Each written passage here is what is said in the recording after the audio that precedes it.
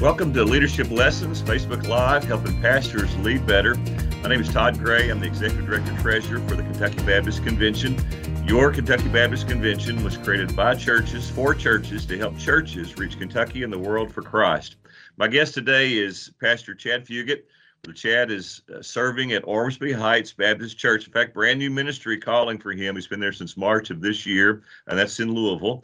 Chad has served churches several places in Kentucky. He is also the 2019-2020 president of the Kentucky Baptist Convention. Chad's married to Jennifer. They have two children, Caleb and Aubrey.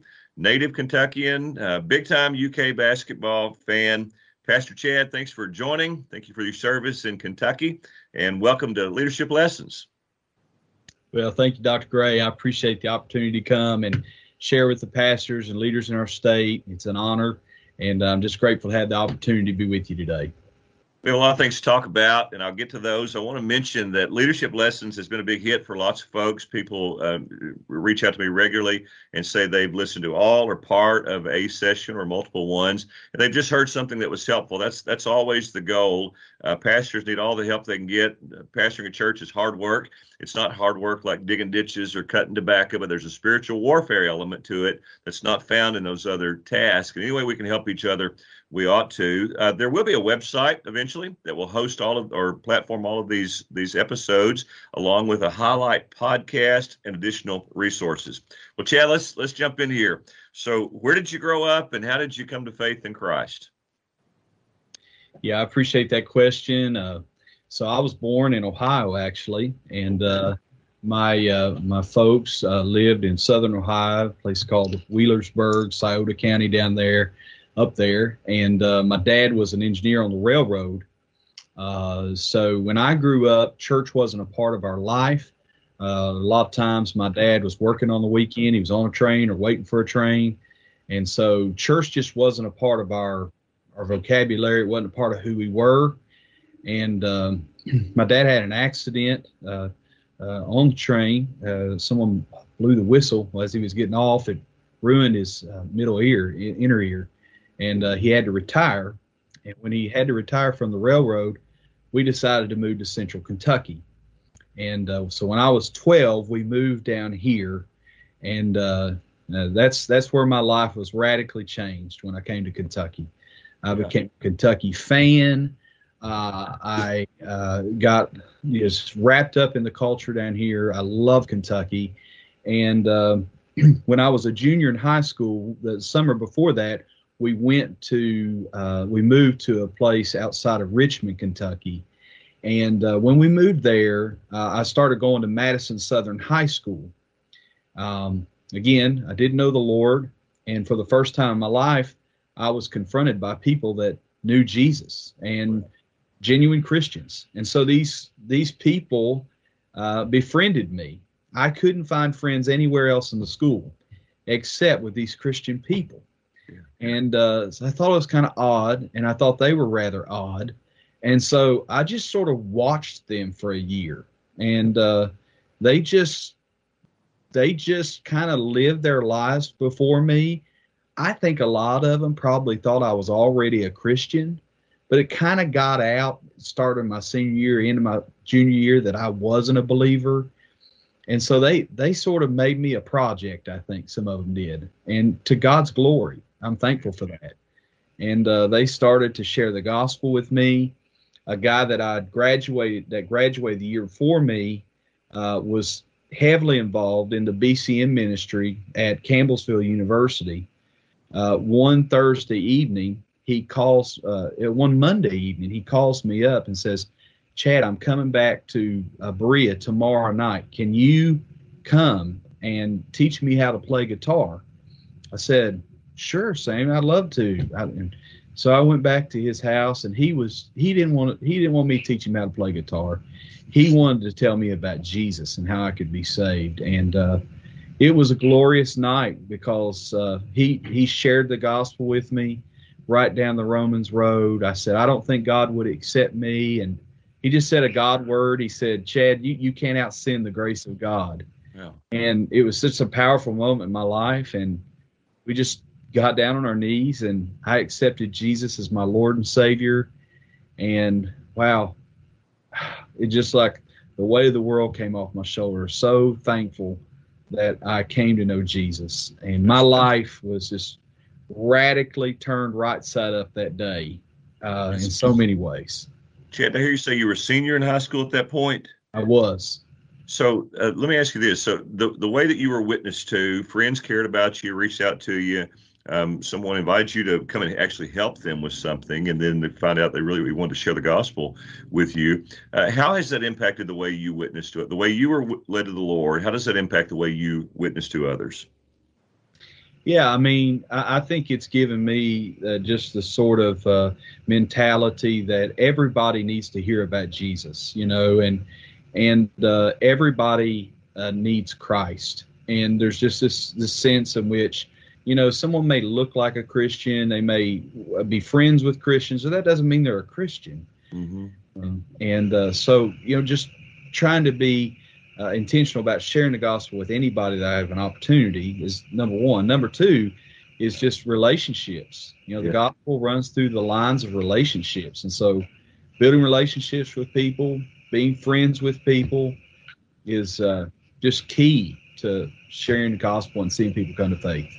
And I love the story. So I'm preaching revival services this week, had dinner with a deacon on Sunday night. He had the exact same story, just a different season in life.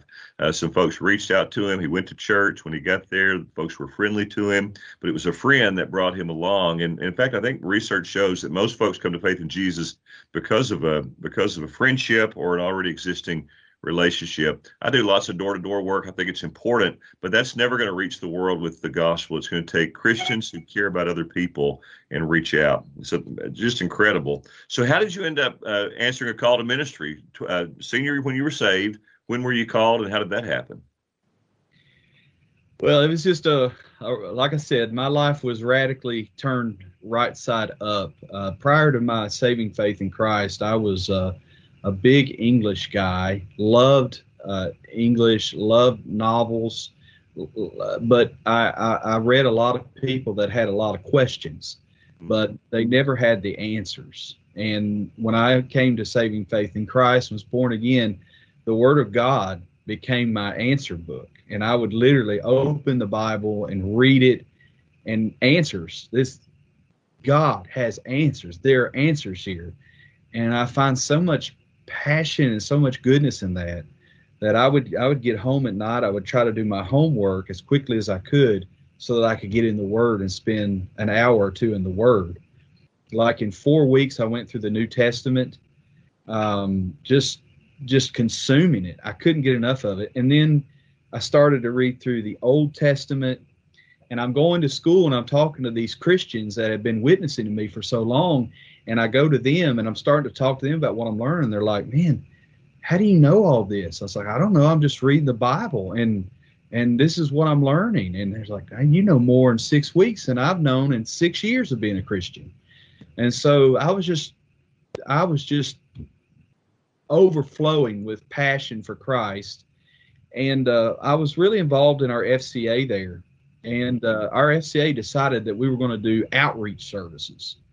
And so, we need someone to do the music, or we need someone to do the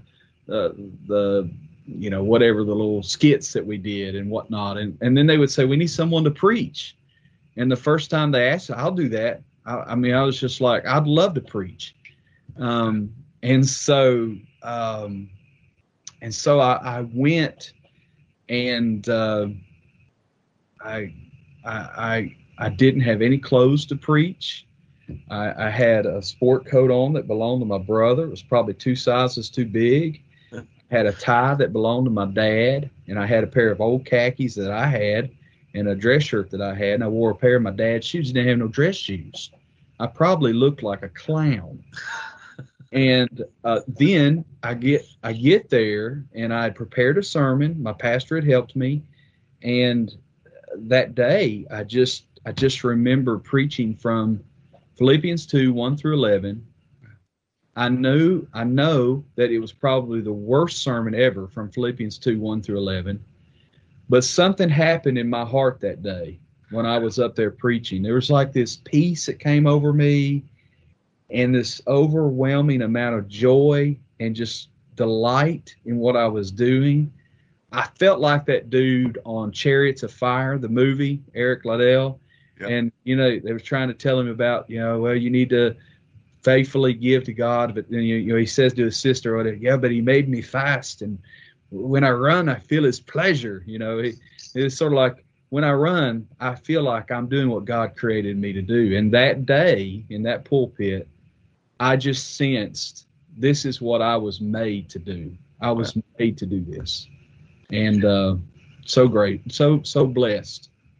So Chad, man, I love everything that you just said. So we're working on this initiative that's going to be mentioned at this year's annual meeting. It'll be hopefully developed over the next year and become just a full statewide initiative, calling out the called, helping folks recognizing what God made you for, helping people get to the place where they would say, I was made for this. Your testimony is incredible. So, but I love one thing, especially that you said that the first thing you did was preach. You didn't just jump up and ready to pastor a church.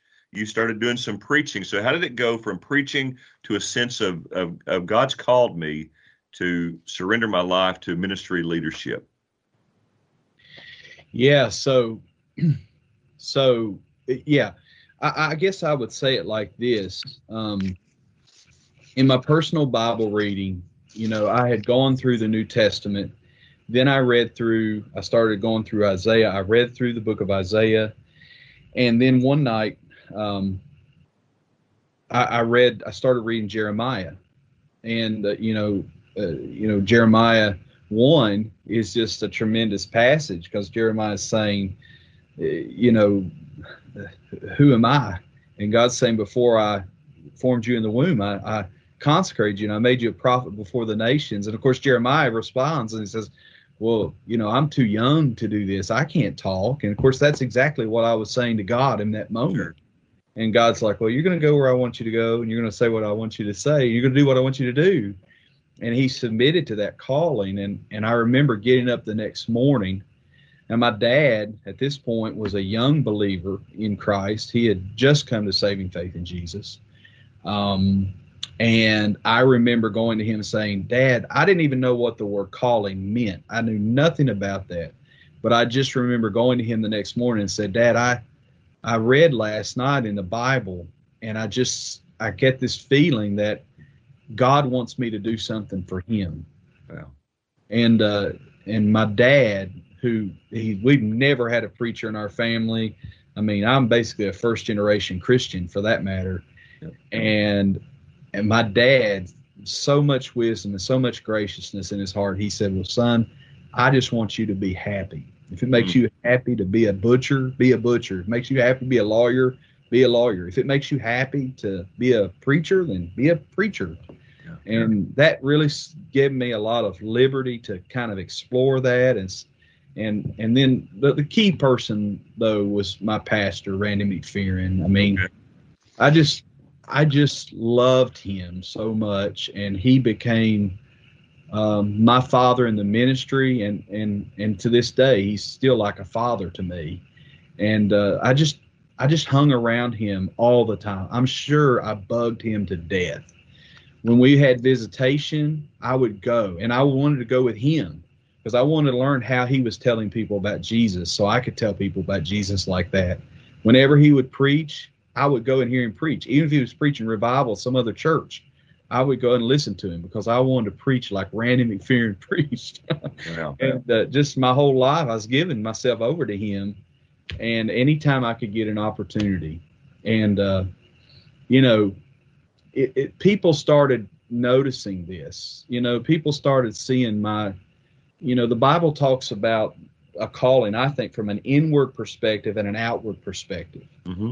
Internally, God calls you through that Bible reading, through just this desire he had put in my heart to preach. Internally, God was calling me to ministry, and I didn't even know that. But then I think there's another element to it. There has to be an external factor to that as well. I mean, I know there's been people that I've met who feel they're called internally, but there's no evidence of that externally. Mm-hmm. The church that I was going to, my home church, Bethel Baptist Church, my friends, even my family, they just saw this calling on my life, and they recognized that and were joyful to get behind me and support me in that. So, and I love what you said, internal, external. You know something's happening, but then others begin to affirm what they're seeing as well. So when you announced at some point that you believe the Lord had called you to Christian service, ministry leadership, vocational ministry, whatever the term, folks stepped out and affirmed that. They saw it as well. Is that what you're saying? That's right. That's right. Our church licensed me to ministry first, and I know that might be an old thing that no one knows about anymore, but I was sort of set aside to be licensed, and I got a lot of opportunities to preach. Randy had a lot of churches there in the Berea, Rockcastle County area there. He was from, he grew up in Broadhead of all places. And so he knew a lot of churches down in Rockcastle County. They knew him. And so when their pastor was out, or they were without a pastor, they would call Randy up and say, "Hey, you got a lot of preacher boys up there. Send us one this Sunday." Yeah. And so he would send us, and we got to where we were preaching about every week somewhere. Wow. And just gave us tremendous opportunities to preach the gospel and to preach the word. Chad, we need to see your story multiplied all over the state of Kentucky. God still calls people, still calls the same way, still calls through relationships. So thank you for sharing. So you are currently serving as the Kentucky Baptist Convention president. So how has it been for you serving as KBC president, especially during a pandemic? Well, first of all, it's been a huge honor. I feel indebted to Kentucky Baptist. It was, Kentucky Baptist that led me to faith in Jesus Christ through the BCM program that he was fired up about telling about people about Jesus through. It was a Kentucky Baptist church and a Kentucky Baptist pastor that discipled me. And, I was educated at Clear Creek. So I just feel anytime I can serve Kentucky Baptist, that's my honor to do that, because they have served me so well across the years. I'm a product of Kentucky Baptist. But I would also say that this year, the only word that I can use to describe this year is unprecedented. I mean, just it seems like everything that's happening in our culture, be it the COVID crisis, be it the racial tensions, be it the politics of our day, just everything is just unprecedented. And so, it's presented a few challenges across the way, but you know what? I'm just blessed to serve. I've just been blessed to serve our state, and it's been a lot of fun. I've enjoyed the committees. I've enjoyed seeing you guys on your staff work, and just reaffirmed to me that we have all-star state mission board staff. We have all-star missionaries that are leading us, and our churches are doing really well through this. They really are. And Chad, you've been a real cheerleader for the work of the mission board staff, and I certainly appreciate it. I see that every day, but it means a lot when someone else sees it and recognizes it as well. You also led the first ever virtual mission board meeting in May of this year. Yeah, Zoom, everyone that's watching this, just think about being in a Zoom call with 100 and some people. And when, everyone's got to vote, anyone can ask a question. It was bizarre, but it really worked pretty good. I mean, I wouldn't want to do it again, but I'm thankful that we were able to do it that way that day, and that it did go well. It worked incredibly well. I can be a worrier, so my guess is if you're a worrier at all, you probably had all kinds of possible scenarios what might happen during this meeting, but it went exceptionally well, and you did a good job leading it. Well, I made sure I had my parliamentarians there, because I was like, they were available. Only 10 people in the room, and 2 of them were parliamentarians. That's right. Chad, you're a great champion for the cooperative program. You're leading your church at Ormsby Heights, where you're serving. If a church asks you to justify CP, as a way of funding missions, how would you answer it? I mean, they say, hey, look, Chad, I don't know about all that. We know so and so. He's doing good work over in Vietnam. We got a friend out and working with the Indian reservations. We want to help there. How would you justify a cooperative program as a most effective way of funding mission work? Well, I believe that the cooperative program is the greatest single missions funding device in the history of Christendom.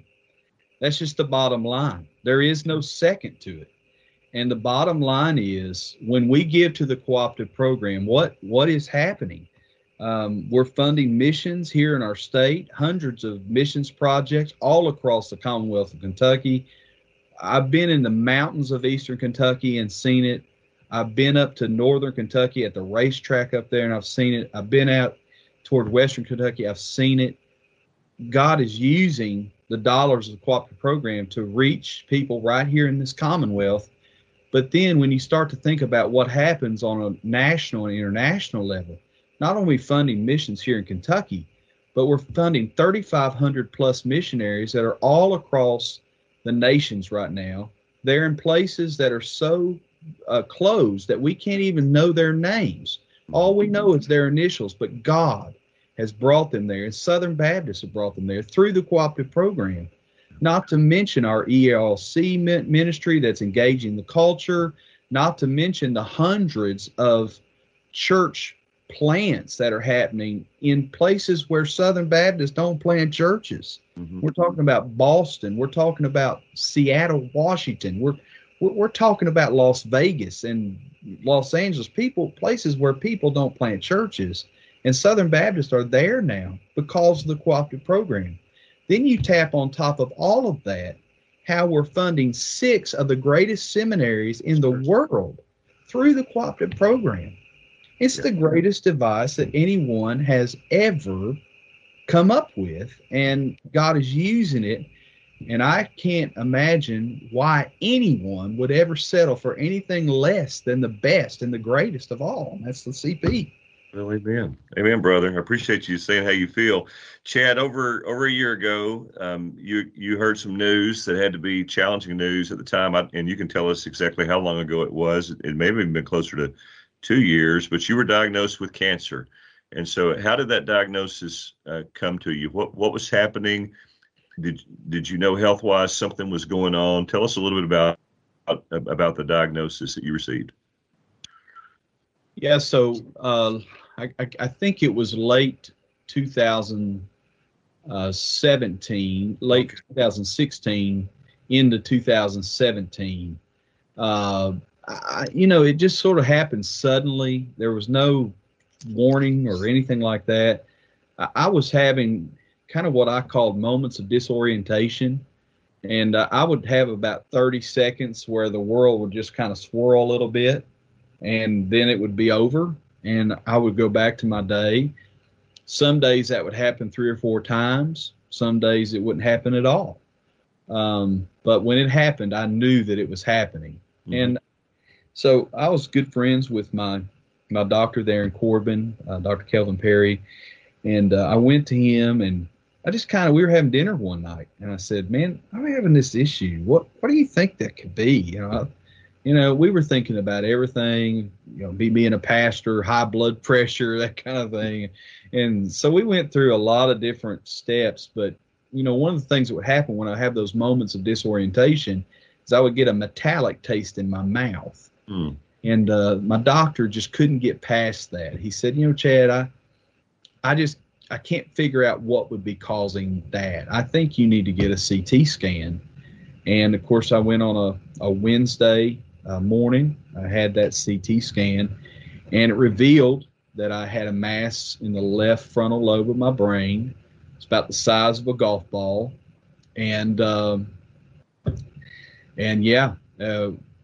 we were just sort of shocked by the whole thing. So Chad, once you had that scan and that showed up, what were you told at that point, like what this could be? Well, they knew that it was a tumor. There was no doubt in their minds that that's what it was. I was told at the time the immediate time that I had gotten it, that it was probably a slow growing tumor, that it may have been there even the course of my life. It just has slowly grown to that place where it had started giving me those moments of disorientation, which were actually seizures. Mm-hmm. Wow. So what happened was, by God's grace, the next day I was able to see a leading neurologist here in the state of Kentucky. He came to Corbin every 2 weeks on a Thursday. And it just so happened the next morning on a Thursday, he was in Corbin already. Mm-hmm. So I was able to see him at about 8 a.m. and he looked at it. We had some, we had some MRIs done, those kinds of things. And basically he came to a place where he said, Chad, I can't help you, but I know someone who I think might be able to. Of course, he's a neurologist at UK. And so I said, well, where are they? I'll go. He said, they're at Duke University. And I said, Duke University? What, are you kidding me? I have to go to Duke to get medical help? That's crazy. I don't like Christian Laettner. I don't like Mike Krzyzewski. But sure enough, that's where it was. And, for as much as I don't like Duke athletics, I love Duke's healthcare. Because Dr. Alan Freeman was a surgeon, and I had to go down there and ask him one question. Do you think you could take 80 to 90% of this tumor out of my brain without doing me harm? Mm-hmm. And he looked me in the eye and he said, I think we can do that. Wow. And so I think we can help you. So, Chad, what was it like for you? Just interrupt just for a second. Between the diagnosis and the conversation with the doctor, because even then there's a ton of uncertainty, just what was that like for you and your family? Well, it scared the living daylights out of us. We were scared, obviously. I was fearful. Honestly, Pastor Johnny Hunt always talks about ministry in terms of a football game. And he talks about, you get about my age, you're at halftime. And then, you get into the second half, your third and your fourth quarter. And, I'd kind of been thinking at that point in my life that I was at halftime. Yeah. And the Lord kind of forced me to consider the reality that I may not be at halftime at all. I might be at the last minutes of the fourth quarter. Wow. And so it was very sobering experience to contemplate your own mortality. But that's where God brought me, and I'm so grateful that He did. And so we began to look at the tumor as a friend. And people kind of look at me funny when I say that, but I said, I don't know what else you call someone that drives you closer to Jesus, closer to your wife and kids, and closer to God's Word. I said, how can you call that anything but a friend? Now, he was a friend that wanted to kill me, so I had to part with him. Mm-hmm. But I'm grateful that God gave me that friend. And we started to look at it from that perspective. Yeah. This is not my doom. This is not my demise. This is my path to Christ's likeness. Wow. And when you start to look at these things from that prerogative, it changes your outlook. I'm not saying I wasn't scared. Sure. I'm not saying that it wasn't difficult, but it did help me so much to think about it in terms of growing closer to Jesus. Well, Jennifer and Aubrey and Caleb are in a picture right behind you, and that to get to that place of acceptance and moving forward had to be just equally difficult for them as well, I would guess. Yeah, it was, but I got to give my wife just tons of credit there. She never let our kids get down about it. They never had pity sessions about it, that kind of thing. They were just totally supportive, and my kids were just amazing through it as well. Wow. And they had a lot of support that was pushing them through. Chad, thank you for sharing. I have some more questions about the cancer and the response to it, but let me just reintroduce here. Todd Gray with KBC, interviewing Pastor Chad Fugit, current president of KBC, or Kentucky Baptist Convention, pastor of Ormsby Heights in Louisville. I'd like to invite folks to make plans to attend our annual meeting in Owensboro Pastors Conference on the 9th. Dan Summerlin has an incredible pastors conference lined up. There's some great preaching and great worship time. The annual meeting on the 10th. We will be practicing all the social distancing guidelines. Masks are required while you're in the building moving around. Once a person's seated, they can take those off. We need folks to register ahead of time for the meeting. To learn more about that, you can go to kybaptist.org and look up the annual meeting. Chad, so on the cancer, diagnosed with cancer back around 2017, folks helped you, people ministered to you during that time. What were so we're talking to pastors, what were some things that people did for you that were just really well received and really helpful? Yeah, I think that the most helpful thing was prayer. I don't believe that I would be sitting here talking to you right now if it weren't for the prayers of God's people. A lot of people prayed for me. I know it. I felt it. And I had a group of pastors from Southeast Kentucky there where I was serving. They came to my office one day, and I asked them, I said, I want to ask y'all to anoint me with oil. And they put oil on my head and they laid hands on me and they prayed for me. Yeah. I'm so grateful for that. I'll never forget that day. Our church family prayed for us, and God answered their prayers specifically. We had one lady, one of the godliest ladies I know, her name's Jamie Blue, and she got up and prayed during the prayer time that our church did. And Jamie prayed, Lord, I pray that this great neurosurgeon would be surprised by how well the surgery goes. That it goes so well that he would be surprised. And when I go back down there for my follow-up after the surgery, Dr. Friedman looks at me and he says, Chad, I keep looking at these MRIs of yours after the surgery, and I have to tell you, I'm really surprised how well this surgery went. Not only did he take 80 or 90% of the tumor out, he took 100% of it out. And he was shocked by how well it went. And I was sitting there like, well, brother, you don't know who was praying exactly that for you, man. And so, didn't some folks also come and read the Bible to you when you were in recovery? Yeah, that was another blessing too. When I got home, about the only thing I could do for a couple of weeks was just sit in my chair. Mm-hmm. And, one of the biggest blessings were when friends would come over and just sit down with me, and I would just ask them, I would just say, hey, my Bible's sitting right there. I'm trying to read through the book of John. And so what I would do is I would just ask the next guest to read a chapter or two, and they would read it, and I would just sit and receive the word, and I'd be weeping as I'm hearing God's word because it was so good. And they would read it, and I think we read, I don't know, through 11 or 12 chapters of it, just friends coming over and reading the book. And so grateful for that too.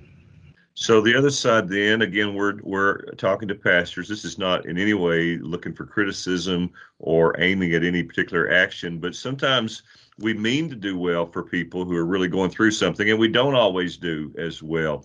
Was there anything that was probably meant to be helpful, but really just wasn't helpful at all? Yeah. I think a lot of folks, when they hear about something like this, they're confronted with someone who has brain cancer. I think that everyone wants to do well, but sometimes their actions are just not very helpful. And it seems like to me that whenever someone would hear that I had brain cancer, I would automatically be put into a chamber of people who have had brain cancer that they knew.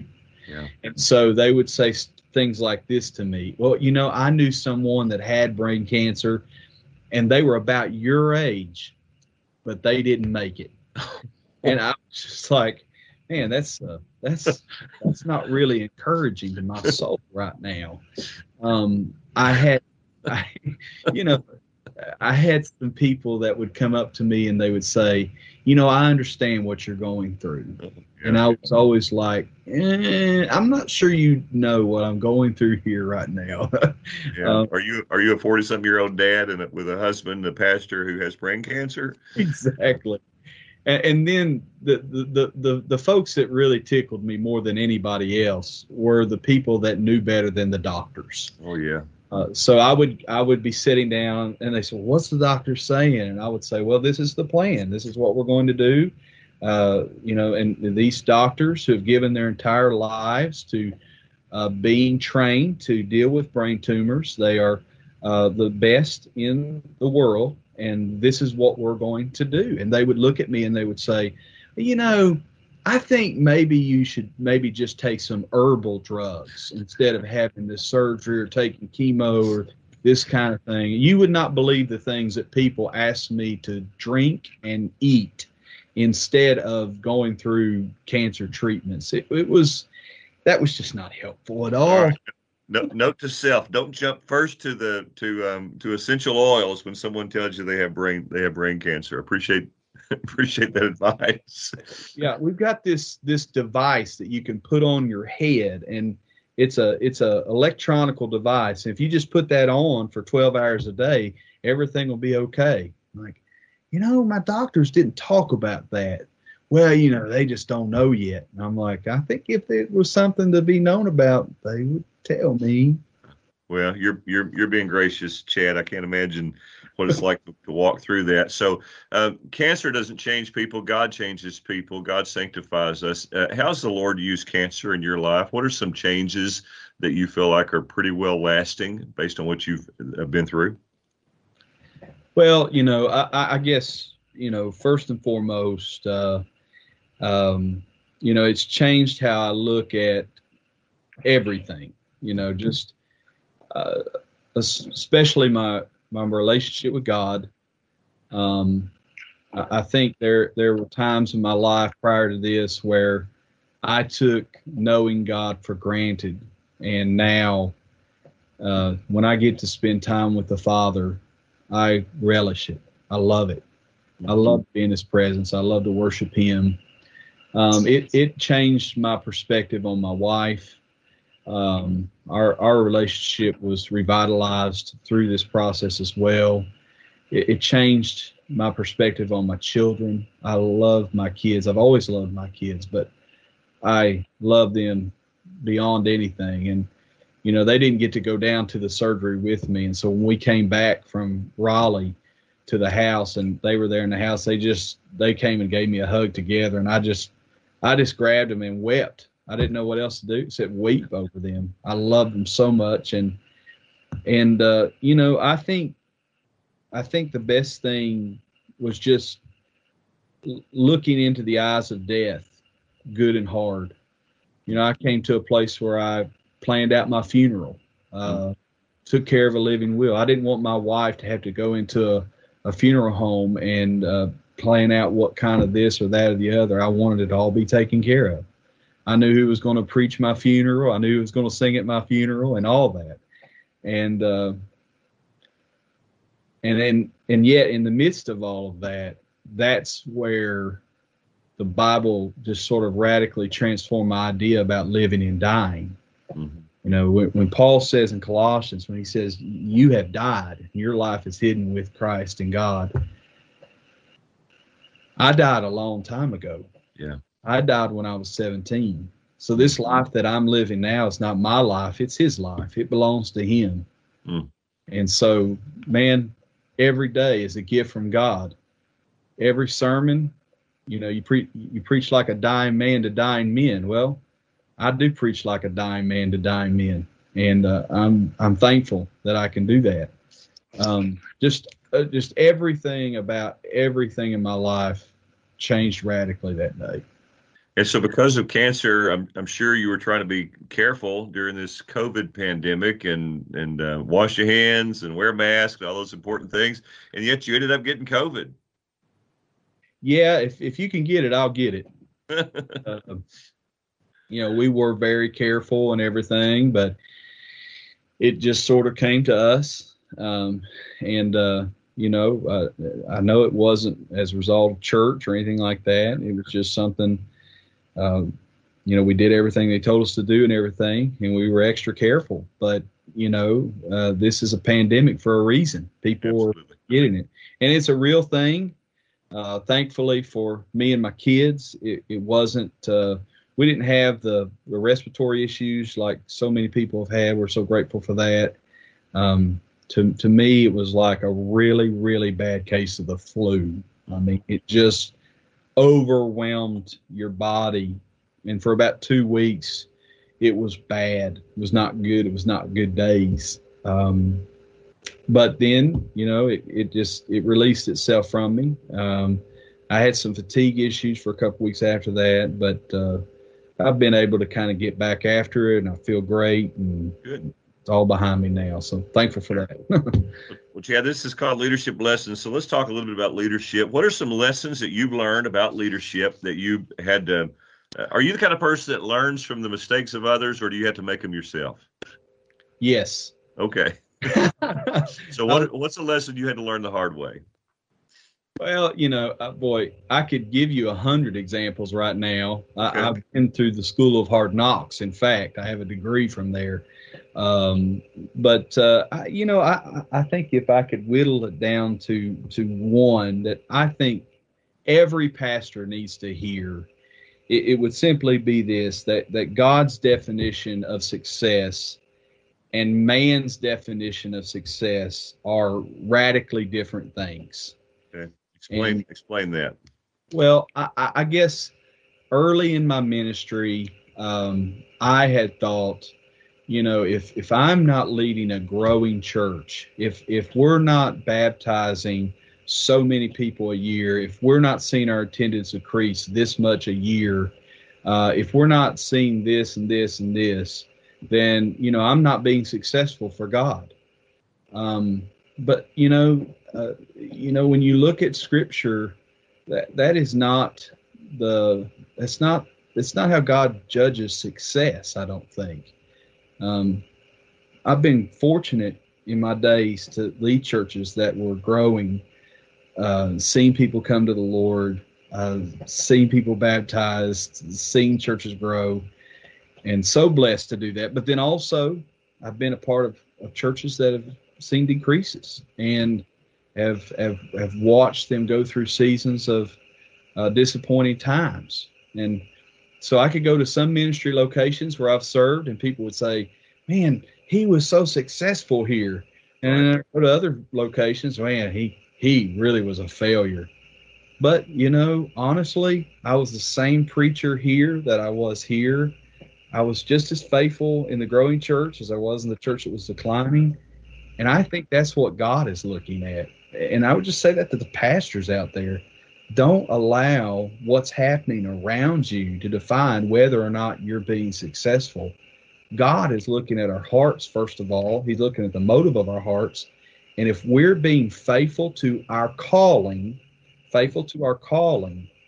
and faithful to follow him in the midst of that calling, then we are being the men that God has called us to be. So Chad, if you were to think about 2 or 3 traits of a faithful ministry, you're talking about faithfulness, and God is the ultimate judge of our life and our work. What are 2 or 3 traits of a faithful witness or a faithful ministry? Well, I just think your calling, and I know that sounds crazy. It sounds really primary kind of thing to say. But, to honestly wake up in the morning and say, I am called to pastor Ormsby Heights Baptist Church. I know God has called me here. That is a huge thing. That this is not a job. This is a calling. And so recognizing you've been called by God and then being faithful in that calling in that day. So faithful to love and shepherd your people, faithful to make disciples, faithful to preach the gospel, faithful to go to people as they're dying, faithful to be there when the babies are born and when they graduate from high school and when they're getting married. Yep. Just walking through life with your people is faithfulness. So shepherding that flock that God put you in the midst of, and ultimately He's the judge. You mentioned Randy. I know other folks have been strong influences in your life. What is something that you've learned about leadership by watching other people? Man, I love what you said about Randy McFerrin. What a great brother. 1 Corinthians 11 verse 1. So you were giving illustration of 1 Corinthians 11 verse 1, where Paul says, "Follow me as I follow Christ." You were following Brother Randy around and learning from him. What's a great leadership principle or lesson that you've learned from watching other leaders? Well, there's just so many. God has just blessed me with a lot of mentors, a lot of people that have shown me life and ministry. One of my favorite examples is Dr. Laverne Butler. Mm-hmm. I don't know if you remember him or not. I know Laverne. I know Laverne. I know David. I know David Jr. and a couple more of them. Well, Dr. Butler was a sort of a mentor to me, and he came down when I was pastoring in Casey County and preach revival for me there. He had a policy: go anywhere and preach. Didn't matter the size of the church or where it was at. He would come when he was asked, and that was great. And he just kind of poured into me, and he showed me what a life of conviction is all about, being a convictional preacher. But he showed me love as well, and what love looks like. I'll never forget when I moved to Nelson County, Chaplain Baptist. Dr. Butler had been the pastor there, where I was pastoring 60 years before I was the pastor there. Wow. And he was still loved by the church and still admired among many of the people in the church. And I can remember us going to an elderly brother's house and in the church there, and Dr. Butler was pretty elderly at those days as well. And, he had led this man to Christ. He had baptized him into the life of the church. And now this man was about to die. And rather than just praying from the couch or anything, Dr. Butler went over to this brother, got down on one knee and took his hands and prayed over him. And it made such an impact on me. That is the love of God. That is a pastor being faithful to love people. And he just left an indelible mark. 2 weeks before he died, I called him and I said, I knew he was sick. I knew he was going through some tough times physically. I said, Dr. Butler, how can I pray for you? He said, Chad, just pray that I'll remain faithful. Wow.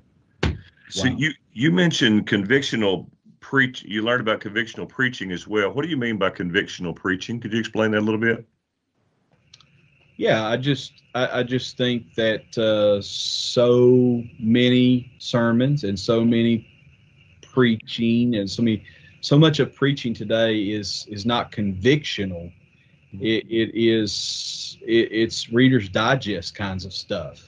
It's whatever will get people to listen for a few minutes, and it's not actually coming out of the Word so much as it's just giving them something to listen to for 15 or 20 minutes. We don't want to preach too long, because if we preach too long, people may not, come back.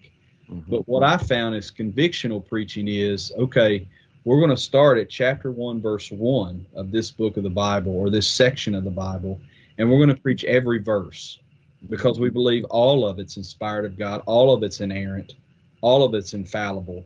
And we're just going to preach the truth of the Bible, verse by verse, chapter by chapter, book by book. And what I found is, when you do that, people know that you're studying.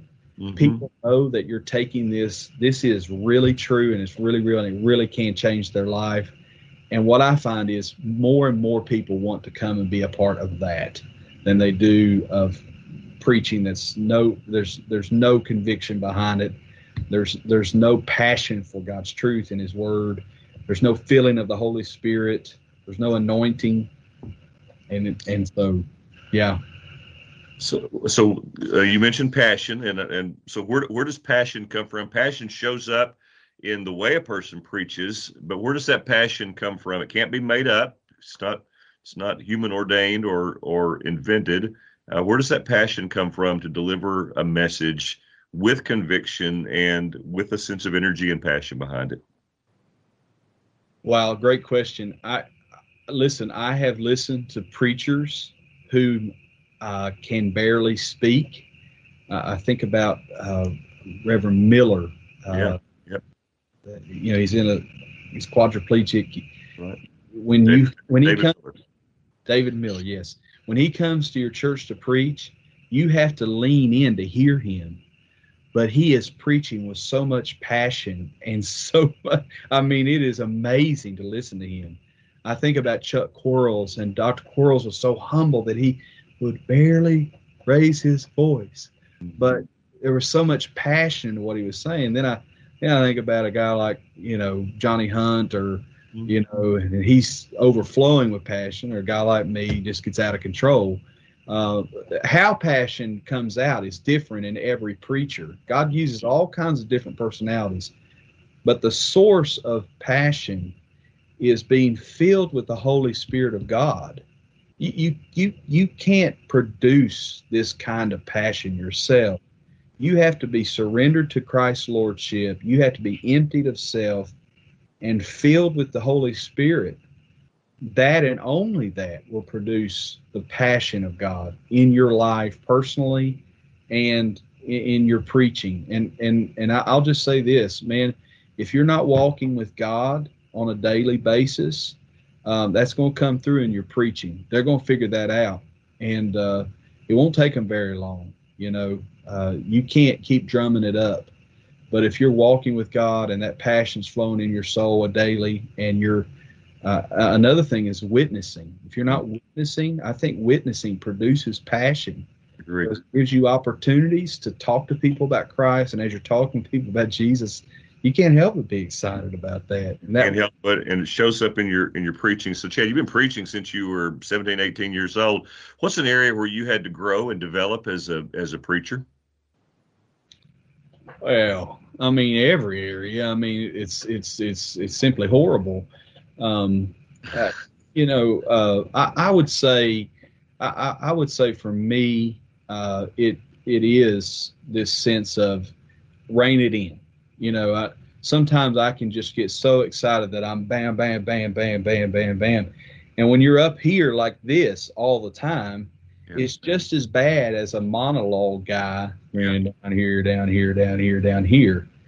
It has the same effect on people's minds. They're listening to this, but they stop listening after a while if you're doing that all the time.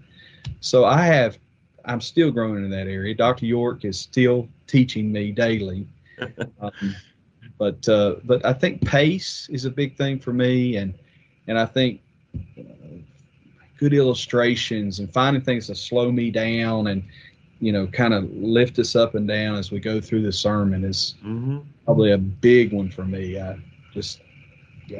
What's a practice or something that you've done, whether it's a book or a class or a practice, that has helped you improve and grow as a preacher? Wow.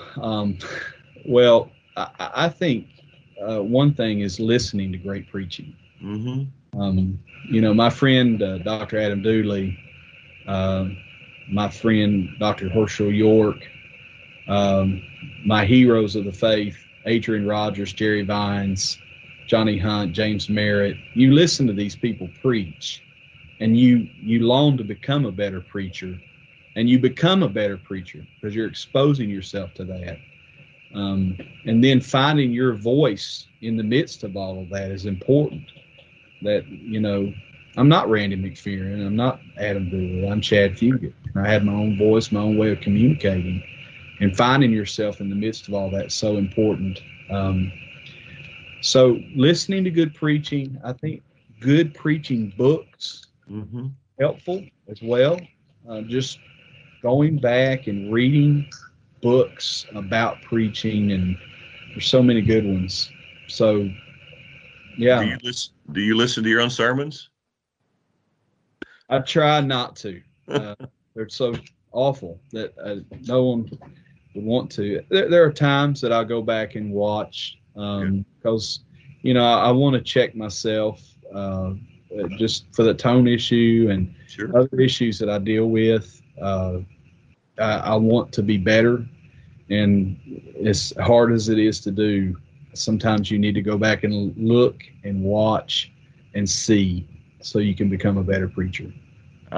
We had to do that in preaching classes. You have to listen to your own sermons, and I think it is good occasionally to make sure that we're being as clear as we think we are. There was a fellow in a church that I pastored one time, Chad, and he came to me. He'd been attending there for a while, and he came on after church to talk, and he said, I think I need to get saved, and I said, that's great. He said, so I said, tell me what that means, and what do you think you need to do? He said, well, I think I need to repent. And I said, man, you're right on target. What does it mean to repent? He said, I have no idea. I've just heard you say it every Sunday. So we have to be careful that we're clear in our communication. Chad, so you're still in a new position. You're less than 1 year into where you are. What advice would you give to anyone else? What did you try to do and not do starting out there? And what advice would you give to others who are entering into a new role, new position? Yeah. It's a great question. I think what I would not advise is going to a new church, being there for 2 weeks, and then telling everybody to go home and not come. Yeah. And that's basically what I had to do when I came here. We were just doing so well. The church was packed out, and we were seeing so many wonderful things happening. And then 2 weeks in, we had to make the call to stop having in-person services.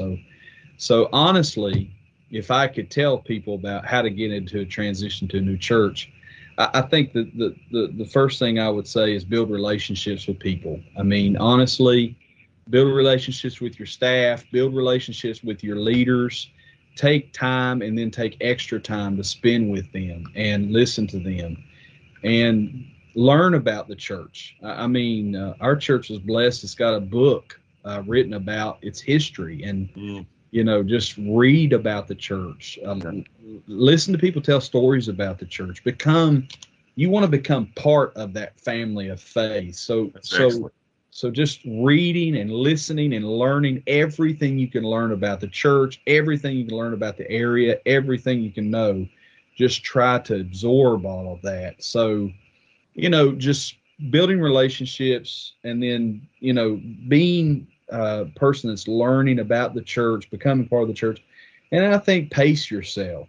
I think a lot of guys come into a new church and they feel like, man, I got to get after it. And you do need to get after it. However, don't set yourself at a pace that you cannot sustain.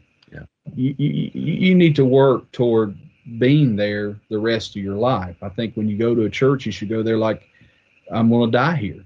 And so if you have that mentality about you, you need to set a pace that's good and hard-working, steady working, but a pace that's not so outrageous that you can't sustain it. Because whatever you do, that's what they begin to expect. And if you can't do that, then over the course of years, you're going to begin to disappoint people. So set a good pace. That's great. That's just great counsel and great advice, and especially the pandemic part. I think it's probably not good to start your ministry in a pandemic if you can avoid it, but you had no say over that. Chad, Deuteronomy 1:11 is my last question for you. Deuteronomy 1:11 says, "The Lord God make you 1,000 times as many more as you are right now, and bless you as He has promised." If there were 2 or 3 pastors in Kentucky that you'd love to see their life multiplied by 1,000, that we'd be better off if we had 1,000 more men like this in the state, who would you list? Who'd make that category for you in Kentucky? Oh, wow. That is a tough. You don't have to answer. Tough question, because I love so many of these guys. And we could use 1,000 more Randy McPherrons, couldn't we? Oh, absolutely. But I don't know if the world could handle 1,000 more. But I'll tell you a few pastors that I would put in that category. One is Gary Chesser. Okay. Gary is the pastor at a church there in Bardstown. Mill Creek Baptist Church. Yep. Gary has a handlebar mustache. He is country as the day is long, and yet he is a soul-winning machine. Right. They are baptizing people, and it's not a gimmick. It's not a show. It's just good people that are telling people about Jesus, and they're seeing hundreds of people's lives changed there. And it's been a miracle to watch that church. The guy who was his pastor when he was, I think, a youth minister is now serving as a staff evangelist with him, an older retired fellow who's there in the church. Yeah, Gary's a great example. Great guy. I think the church could use 1 million more Herschel Yorks. Oh, wow. And his wife too. I would put Tanya in that as well. They are just incredible people. They're wise and godly, and they really show forth Christ in their marriage, in how they live and how they minister. I have one rule in life and ministry: if Herschel says do it, do it. And that's how much I believe in him. I love him so much, and I think a third one that I would say is probably, it's not a name that anyone would know, but it would be James Vandy. James came to Central Baptist when I had been there not very long at all, and he had just retired from East Barberville Baptist Church. Okay. He was in gospel ministry for 50 years. Wow. He came to me and he said, "Pastor, I've retired and I just need to hear the word." And he has faithfully ministered for over 50 years. We ended up bringing him on our staff as a part-time senior adult pastor. And he did really well ministering to those senior adults, but more than anyone else, I think he ministered to me. Mm-hmm. He was a friend to me, and he showed me what it looks like when you've been faithful for 50 years. Wow. To walk through the pastorate, to love your people, to preach the word. He teaches me all the time perseverance in ministry and what that means. And that's what you got to have. You got to have perseverance. Chad, thank you for that. Thank you for highlighting those names. The sufficiency is not in us. 2 Corinthians 3:5. It's God that makes us adequate to do what he calls us to do. Thanks for joining Facebook Live Leadership Lessons. Glad for your ministry at Ormsby Heights. It's been good to serve with you in my first year in this role, with your year as KBC president. And I'd like to pray for you before we cut loose. Is that okay? Thank you. All right. Dear Father, thank you so much for getting to be with Chad, and thank you for his ministry at Ormsby Heights. Thank you, Lord, for the staff over there and the congregation. And Lord, thank you for calling Chad to be part of them and to lead them. Lord, my prayer is that the best days of that church would be out in front of them and not behind them. And I pray those best days would happen under Chad's leadership. Lord, thank you for our conversation. We pray, Lord, that things have been said that are helpful to pastors in Kentucky and beyond. And thank you for Chad and what you're doing in his life. In fact, Father, I pray Deuteronomy 1:11 over him, that you'll multiply him and make him 1,000 times as many more as he is right now, and that you'll bless him as you promised. And we pray this together in Jesus' name. Amen. Thank you for listening to Leadership Lessons with Dr. Todd Gray. Find past episodes on our website at kybaptist.org/leadershiplessons.